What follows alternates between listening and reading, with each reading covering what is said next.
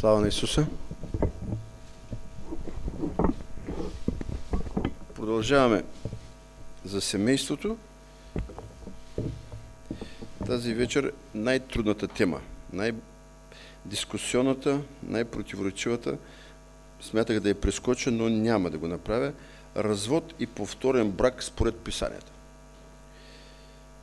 Чета ви една част от 1 Коринтияни 7 глава, където завършихме предния път. Казах ви, че от тук ще продължим. А относно това, що ми писахте, добре е човек да не се докосва до жена. Но с причина да се избягнат блудодеянията, всеки мъж нека има своята си жена и всяка жена нека има своя си мъж. Мъжът нека има с жената дължимото към нея сношение, подобно и жената с мъжа. Жената не владее своето тяло, а мъжът. Така и мъжът не владее своето тяло, а жената. Не лишавайте един от друг от съпружеско сношение, освен ако бъде по съгласие за малко време, за да се предавате на молитва и пак бъдете заедно, да не би Сатана да ви изкушава чрез вашата невъзможност да се въздържате. Но това казвам като позволение, а не като заповед. Обаче бих желал всички човеци да бъдат какъвто съм аз, но всеки има своя особен дар от Бога, един така, а друг иначе. А на неженените и на вдовиците казвам, добре е за тях, ако се останат такива, какъвто съм и аз. Но, ако не могат да се въздържат, нека се женят. Защото по-добре е да се женят, отколко да се разжегват. А на женените заръчвам, и то не аз, но Господ, жена да не остава мъжа си. Но, ако го остави, нека остане неженена или нека се помири с мъжа си. И мъж да не напуска жена си. А на другите казвам аз, а не Господ. Ако някой брат има невярваща жена и тя е съгласна да живее с него, нека я не напуща. И жена, която има невярващ мъж и той е съгласен да живее с нея, нека не напуска мъжа си. Защото невярващият мъж се освещава чрез жената и невярващата жена се освещава чрез брата, своя мъж. Инак чадата им щяха да бъдат нечисти, а сега са чисти.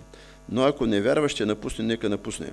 В такива случаи братът или сестрата не са поробени на брачния закон. Бог обаче не е призвал към мир. Амин. Трудна тема, щекотлива тема. Както виждате, тук има две позиции. Павел казва, Господ казва, друг казва, не Господ, аз ви казвам. И обикновено тези теми състоят от две части. Словото Божие и човека, който получава, има мнение по въпроса. И това, което от Словото трябва да го приемете, това, което аз ви казвам, ще решите дали да го приемете или не. Казвам пак, това е много трудна, щекотлива, дискусионна тема, но е много актуална и понеже е трудна, тя се избягва.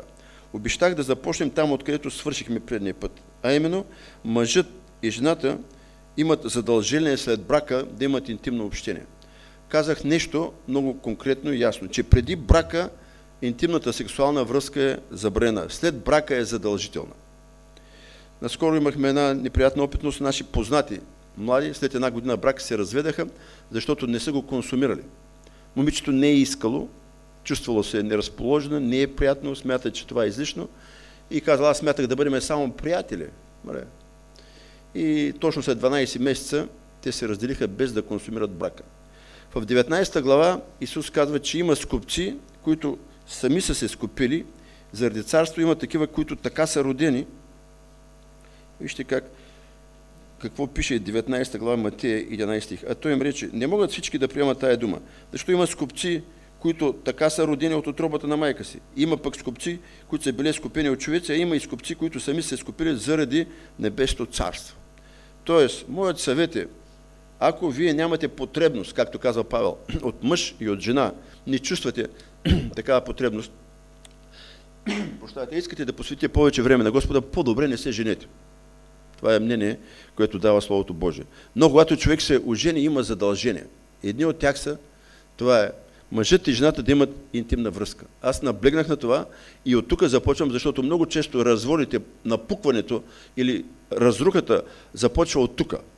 Лишаване един от друг по една или друга причина и след това един някъде прави нещо, което коства целостта на брака. В 19 глава Исус говори относно Моисеевия закон и началото, което беше коренно различно от това, което Моисей даде като изключение. Ще ви прочета и част от 19 глава Матея. Тогава дойдоха, 3 стих, при него фарисеите, които изпитвайки го казаха: позволено е на човека да напуща жена си по всяка причина. А той в отговор, че не сте ли чели, че онзи, който ги е направил ги отначало мъжко и женско, е казал: за това ще остави човек баща си и майка си, ще се превърже към жена си и двамата ще бъдат една плът, така, защото не са вече двама една плът. И тъй онова, което Бог е съчетал, човек да не го разлъчва. Казват му: тогава Моисей защо заповяда мъжи да й даде разводно писмо и да напусне?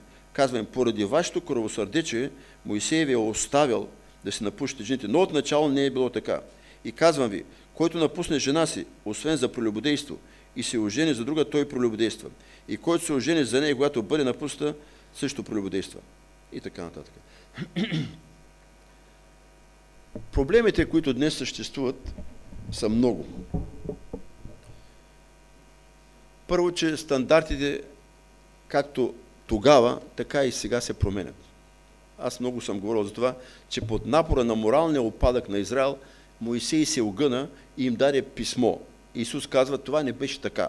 Моисей го направи поради вас. И днес ние, за съжаление, много често се огъваме и правиме компромиси, за да запазиме Христовото тяло, за да запазиме скъпоценни млади, които са претърпяли катастрофа, защото ги обичаме и искаме да бъдат в църква и са полезни и така нататък. Правиме компромиси. Докъде и как може да се прави компромис? Това е най-спорният въпрос. На тази база е имало дебати, доколкото знам, имало и разделяне на църкви. Бог да ни помогне да сплотиме църквата чрез това слово. Можем да кажем амин? Защото моята цел е точно такава. Тоест, първата и основна причина е, че стандартите са занижени днес. И поради това самото създаване на семейства не е точно по правилата и след това много лесно се разпада. Една светска притча съм записал, така съм я озаглавил. Когато корабът е в морето, всичко е наред. Но когато морето влезе в кораба, тогава има проблем. Тоест, когато църквата е в света, няма проблем. Обаче, когато света влезе в църквата, има проблем. Влиза аморалността, влизат деформираните критерии и цялостна ценностна система. Втората причина, скъпи души, е, че няма поучение на тази тема. Има предбрачни консултации, има следбрачни консултации, но не се проповядва на тази тема. Ние като младежи почти никой не е получавал. Днес също се въздържаме, защото са трудни теми, дори някъде са малко нецензурни. Когато се говори за интимно сношение от амвона, се смята едва ли не за нецензурно и ние искаме да бъдем прекалено благочестиви и се плашиме от това да говориме нещата. Но тази вечер ви казвам, ще се опитам да кажа няколко неща. Никога Бог не е планирал едно семейство да завърши с разруха и с развод. Вижте какво казва Малахия 2.15. Защото не направи ли той двамата един човек и защо един, за да очаква на Божно потомство. Затова внимавайте на походите си. Никой да не постъпва неверно към жената на младостта си, защото казва Господ: аз мразя напускане.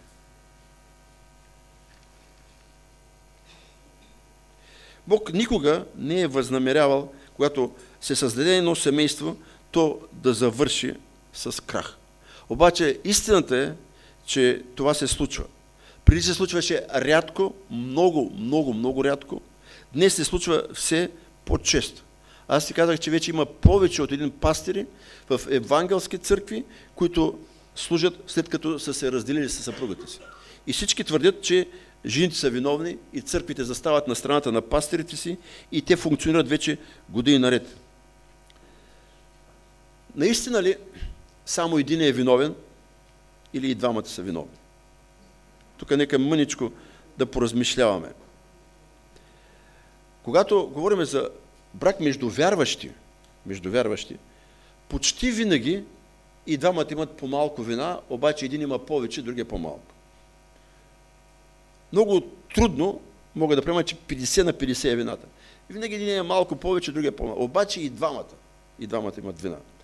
Но проблема е там, че този, който първи прекрачи моралните норми и влезе в извънбрачни взаимоотношения с друг партньор, той е вече 100% виновен. Той е виновната страна, която Словото Божие отваря врата за разделяне или за развод.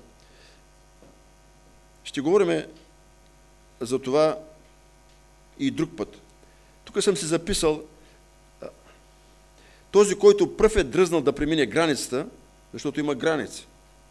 Едно е да се скараш, да тръщиш вратата, едно е да лишиш съпруга си от брачно сношение, но друго е да отидеш и да го направиш с друг. Това вече е прехвърляне на границата. И този, който го е направил пръв, той е виновната страна.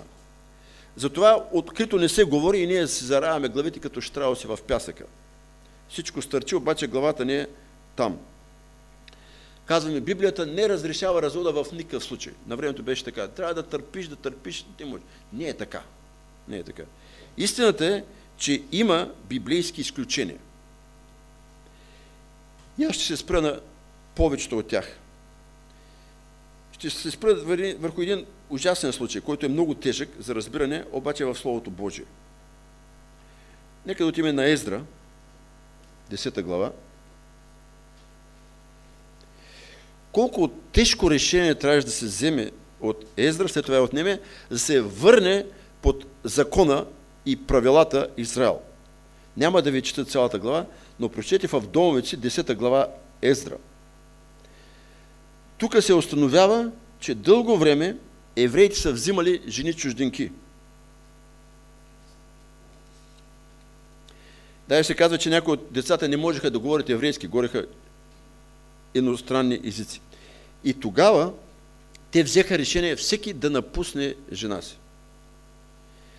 Това лично мен много ме притеснява, защото е толкова нехуманно, обаче трябва да се върнат към закона. Вижте какво се казва. И дадоха ръце на обещание, че ще напуснат жените си. Това е Ездра 10 глава, 19 стих. 18 стих. Между потомците на свещеници намериха такви, които бяха взели за жени чужденки от синовете на Исуса и Судейковия син и братята Маасия, Елиазер и така. И дадоха ръце в обещание, че ще напуснат жените си.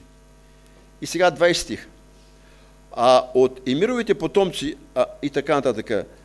А от левитите, вижте 23 стих, от левитите семей, кале и така нататък. От певците също, от вратарите също. Т.е. от елита и служителите на Израел бяха взели чужденки жени и обещаха да ги напуснат. И накрая се казва, че някои имаха дори деца, обаче решиха и го направиха. Защо? Да се върнат под закона и отново Божието благоволение да се върне върху тях. Искам да видим преди закона, по времето на закона и след закона, какви бяха ситуациите относно изневярата или виновната страна в брачните отношения. В Битие 38 глава се разглежда един случай. Знаете, Юда роди 3 сина. Как се казваха? Някой сеща ли се? Ира, Авнан и Шела. И ги ожени за Тамар. Първият умря и втория. И той каза, Шела е още малък, чакай, ще го дам. Обаче мина време и не го даде. И Тамар се приоблече на блудница, изхитри и спаса свекър си и забременя. И след време казват на Юда, снаха ти е непразна. Вижте, чета ви Битие 38-24. Около 3 месеца подир това известиха на Юда, снаха ти Тамар буства и ето непразна е. Юда каза, изведете я и изгорете. И тя прати там тоягата и ширита и той каза, аз съм грешника, тя е праведна. Тоест, още преди закона, изневярата, виновната страна се наказваше. Вижте, по време на закона, какво беше? Чета ви Второзаконие, 22 глава, 22 стих надолу. Ако се намери някой лежащ с омъжена жена, тогава и двамата да бъдат убити. Мъжа, който е лежал с жената и жената. Така да отмахне злото от Израел. Ако някой намери в града някоя млада девица, сгодена за мъж, и лежи с нея, тогава да изведете и двамата пред портата на оня град и да ги убиете с камънета да умрат. Момата, защото не е извикала, като е била в града, и мъжа, защото е обезщетила жената на ближния си. Така да отмахне злото от пред себе си. Но ако някой намери на полето сгодена мома и изнасили, тогава само мъжа, който е лежал с нея, да бъде убит. А на момата да не направиш нищо. В момата няма грях, който заслужава смърт, защото това нещо е както кога някой се спусне върху ближния си и го убие, понеже като е намерил на полето сгодена мома е извикала, но не е имало кой да я отърве. Тоест, виновната страна се осъжда, невинната се оправдава. В Матея 5 глава и Матея 19 глава същата идея. А пък аз ви казвам, Матея 5:32, всеки, който напусне жена си, освен по причина на прелюбодейство, правя е да прелюбодейства, и който се ожени за нея, също прелюбодейства. В Стария завет, повтарям, виновният се наказваше със смърт.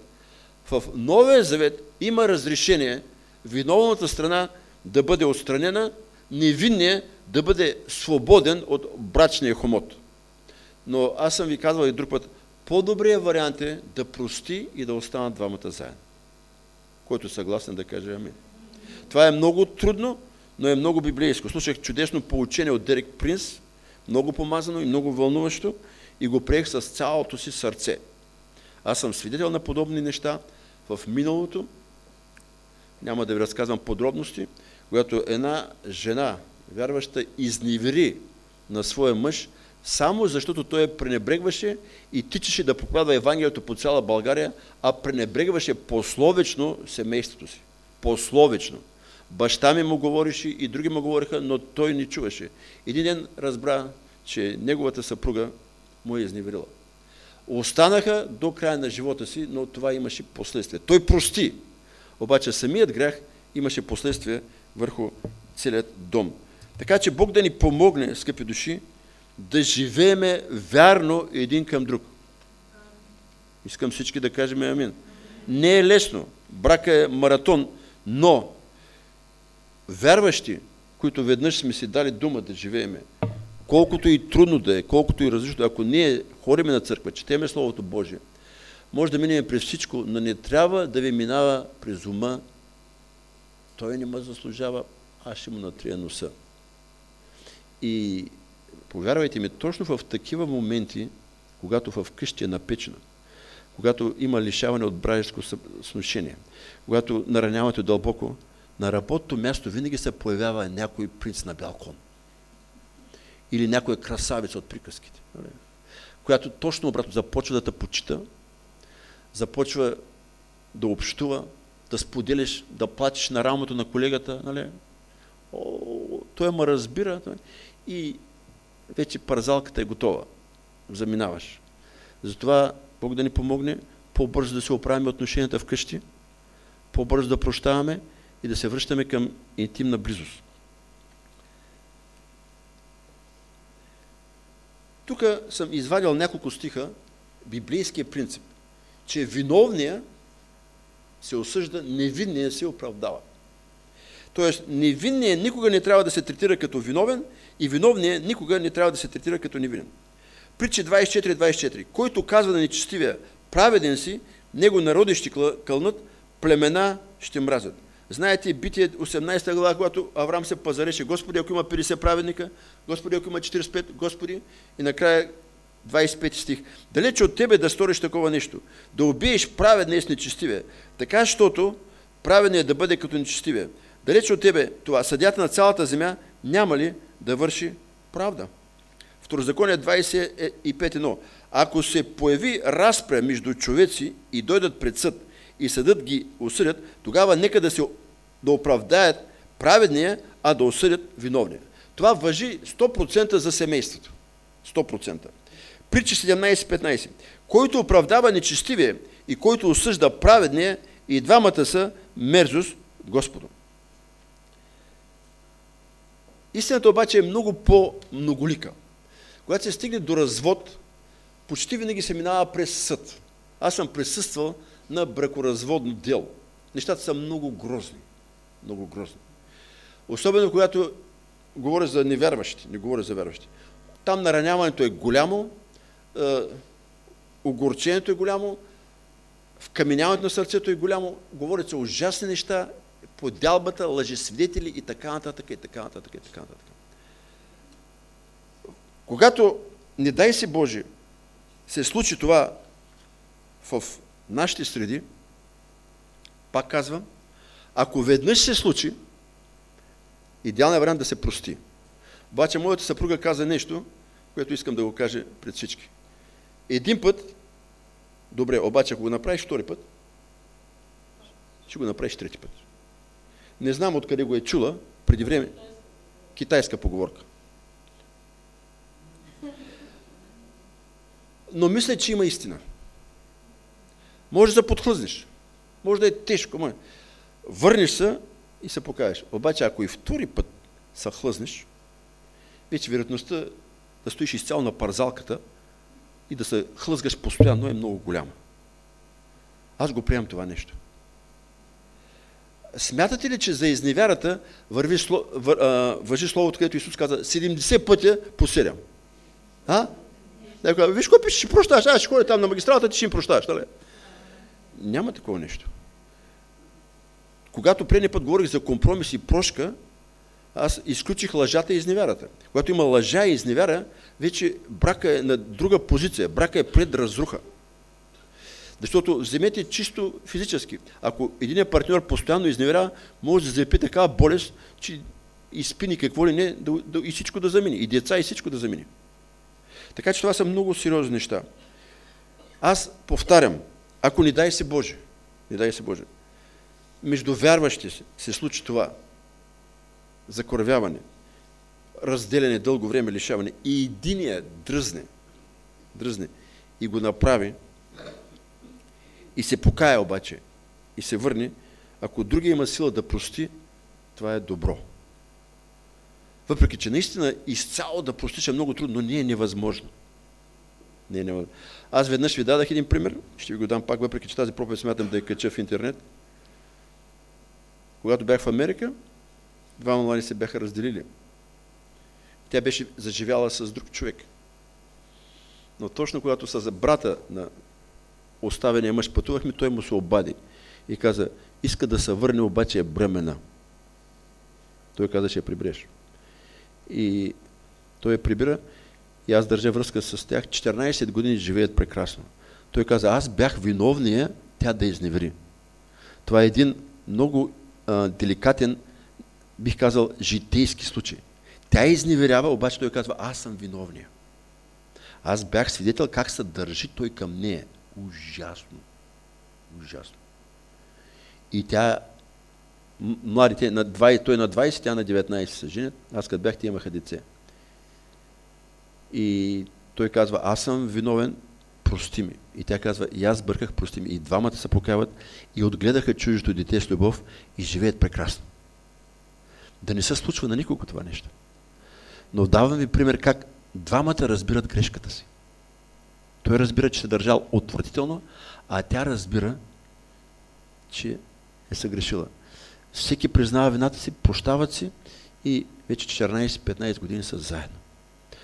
Вижте, развода трябва да бъде последен вариант. Но той е допустим вариант, особено ако единият е невярващ. Даже когато и двамата са вярващи, като изключение, Павел казва, ако напусне единия, вижте 7 глава, 1 Коринтияни, 10 стих се казва така. А на жените заръчам, и то не аз, но Господ. Жена да не остава мъжа си, но ако го остави, нека остане нежена или се помири с мъжа си. Тук се говори за вярващи. И този голям проблем, различните характери. Не са изневерили, не са прелюбодействали, обаче не могат да се понасят. Не могат да се гледат. Краката му мирише, не си ми и зъбите. Ужас, нали? Той не може да прави, но и не може да прави, ти идва до тук и го зарязваш. Не е идеален вариант, но Словото Божие разрешава, обаче трябва да останеш неженен. Пак казвам, това е изключение, но трябва да решиш кое е по-тежко, да останеш сам или да търпиш миризливите му крака и недостатъците му и да останеш до края на живота си с него. Защото наистина аз съм бил свидетел, женеца, обаче мъжа не може една клечка от кибритната кутия да извади. Не може нищо да направи, не се сеща за нищо. Обратно, жената писорана, мръсна, нали? И тежко се живее с такива хора. Тежко живее. Обаче Словото Божие казва, че трябва да направим всичко възможно да останем в брак. Обаче ако решиш, ето 7 глава, 10 стих, да напуснеш, трябва да останеш неженен и да се примириш с съпруга си. Някой го тълкуват, че след време може да се върнеш при съпруга си. Аз го приемам това. скарали са, тръснали си вратите, той казал, ти казала, заминавате, обаче след това се блъскаш в живота сам и кажеш, ако има възможност да се върна, и той си мисли и се събирате и живеете заедно. И живеете по-добре от преди. При смърт, тук няма развод, когато единият почине, другият е свободен да встъпи в брак. Това е нещо, за което апостол Павел говори в Римляни 7 глава.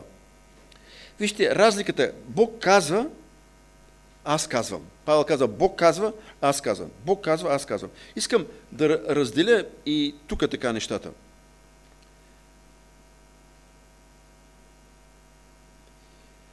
Как трябва да приключи един брак? Законно трябва да се оформи. Не може да встъпиш в брачни взаимоотношения, ако не си приключил първия брак. Понякога това се случва. Но е неправилно. Трябва да приключиш и след това, ако ти си невинна страна, това е най-дискусионен проблем. Кой е виновният? Ако ти си невинната страна, ти си бил верния, имаш право на втори брак. Аз така го тълкувам. Виновният е зарязан. Невинният е оправдан. Той има право да встъпи отново в брак. С кого? Словото Божие казва, на всяка цена трябва да е вярващ. Сега тук той може да е на втори брак, на трети брак. Ако той е разведен, трябва да е невинна страна. Ако той е разведен, той трябва да е невинна страна. Тоест, той да не е изневерил. Партньора да е изневерил. Примерно, не дай си Боже, аз изневерявам, мак да ме зарязва. Има право на втори брак, обаче ако се ожени за хикс, той ако е разведен, трябва той да е невинната страна. Или да е вдовец, или да е ерген. Не може той да е виновната страна. Тук са доста сложни нещата. И затова ви казвам, че това е много щекотлива тема и много трудна тема. И тъй като ние всячески искаме семейства, които са били разбити, да се съберат, да имат другари, да имат партньори, за да бъдат пълноценни, правиме компромиси, доколкото може съвестта ни. Но там, където съвестта не може, не ги правим. Аз знам пастири, които са направили огромни компромиси. Аз съм готов на известни компромиси, но не чак до там. Ето Павел казва така. Имам заповед от Господа, нямам заповед от Господа, на като един, който съм получил милост от Господа, давам мнение. Какво става със случаи, като, тук да не цитирам имена, идват от света хора, катастрофирали в света. Със сигурност имат вина, по-малка, по-голяма, повярват и идват в църква и ще търсят партньори. Яков 2, 12, 13. Така говорете и така постъпвайте като човеци, които ще бъдат съдени по закона на свободата. Защото съдът е немилостив към този, който не е показал милост. Милостта тържествува над съда. Амин. Ще ви дам мое мнение. Може да не го приемате. Павел казва, старото премина, всичко стана ново. Човек, който е бил в света, в грях е живял, прелюбодействал е, изневерявал съм, той е изневерявал. Къде е ял, с кого е спал, обаче разведен и като разведен идва и се покаява и приема Христос. Аз смятам, че има право на втори брак. Аз го вярвам. Той е живял в незнание. Аз знаех и живеях през прошлото и Бог показа милост към мен. Колко повече човек, който не е знаел, живял е в грях, направил е порази и идва при Господа и казва, Господи, къде бях, какво става? Аз вярвам, че това слово, старото премина, всичко остана ново важи. Въпросът е сега за кого, как, партньора му разведен ли е, в кой брак е, това също е много деликатно и всеки случай е индивидуален, скъпи души, но ние не трябва да бъдем жестоки съдници. Християнската армия е единствената, която доубива на ранените. Ние трябва да направим всичко възможно в рамките на Библията да можем да съдействаме семейства да бъдат възстановени. Който съгласи да каже амин. Защото дявола, атакувайки семействата, атакува и църквата. Когато едно семейство се разруши, това оказва огромно влияние върху цялото тяло Христово. Аз съм казал здрави семейства, здрава църква. Разбутани семейства, разбутана църква. И сега искам да се върна пак на простата истина, че идеалният вариант за вярващи, ако има изневяра, е да се прости. Намерил съм си едно място, което ми харесва и ще ви го прочита. И с него, може би, ще завърша. Исаия 54 глава от 6 стих. Защото Господ ти повика като жена оставена и наскърбена духом. Да, жена взета в младостта си, после отхвърлена, казва твой Бог. Оставихте за малко време, но с голяма милост ще те прибера. В изобилието на гнева си скрих лицето си от тебе за един миг, но с вечна благост ще се смиля за тебе, казва Изкупителят ти. Човекът, спрямо когото са били неверни, е човек дълбоко наранен. Особено както често става, той научава последен. Когато един от пастирите, жена му го напусна, всички го оправдават и казват, той научи последен горкия. Толкова е бил привързан, толкова обичал жена си, че в нищо никога не се е съмнявал. Гласувала доверие, тя е закъснявала, лъгала го, той е вярвал. Един ден заминава и вижда писмото. И той е изумен. Затова искам да завърша с това. Забравям задното и се простирам към предното. Апостол Павел го казва това нещо. Да живеем в чистота и в святост. Можем ли да кажем амин? Да си прощаваме, да не се лишаваме от съпружеско отношение, но ако не дай се Боже, някой някъде се греши, и то е само веднъж, Бог даде сили на партньора да прости. Вижте, за да се стигне до там, дори и невинен, който не е съгрешил, аз мисля, че и той има малко вина. Както онези двамата заедно се покаяваха, той беше груб, тя изневери. Аз мисля, че и двамата имат вина, но просто един е прекрачал границите. И сега иска да се върне. Идеалният вариант е да се прости и да се възстанови семейство. Защото разбитото семейство, не искам да бъркам в раните на хората, които са в това състояние, оказва влияние върху родителите, оказва влияние върху децата, оказва влияние върху колегите, оказва влияние в църквата. Насякъде всичко се разбутва. Затова идеалният вариант е да прощаваме и да оставаме заедно. Бог да ни благослови. Амин. Да надеме глава.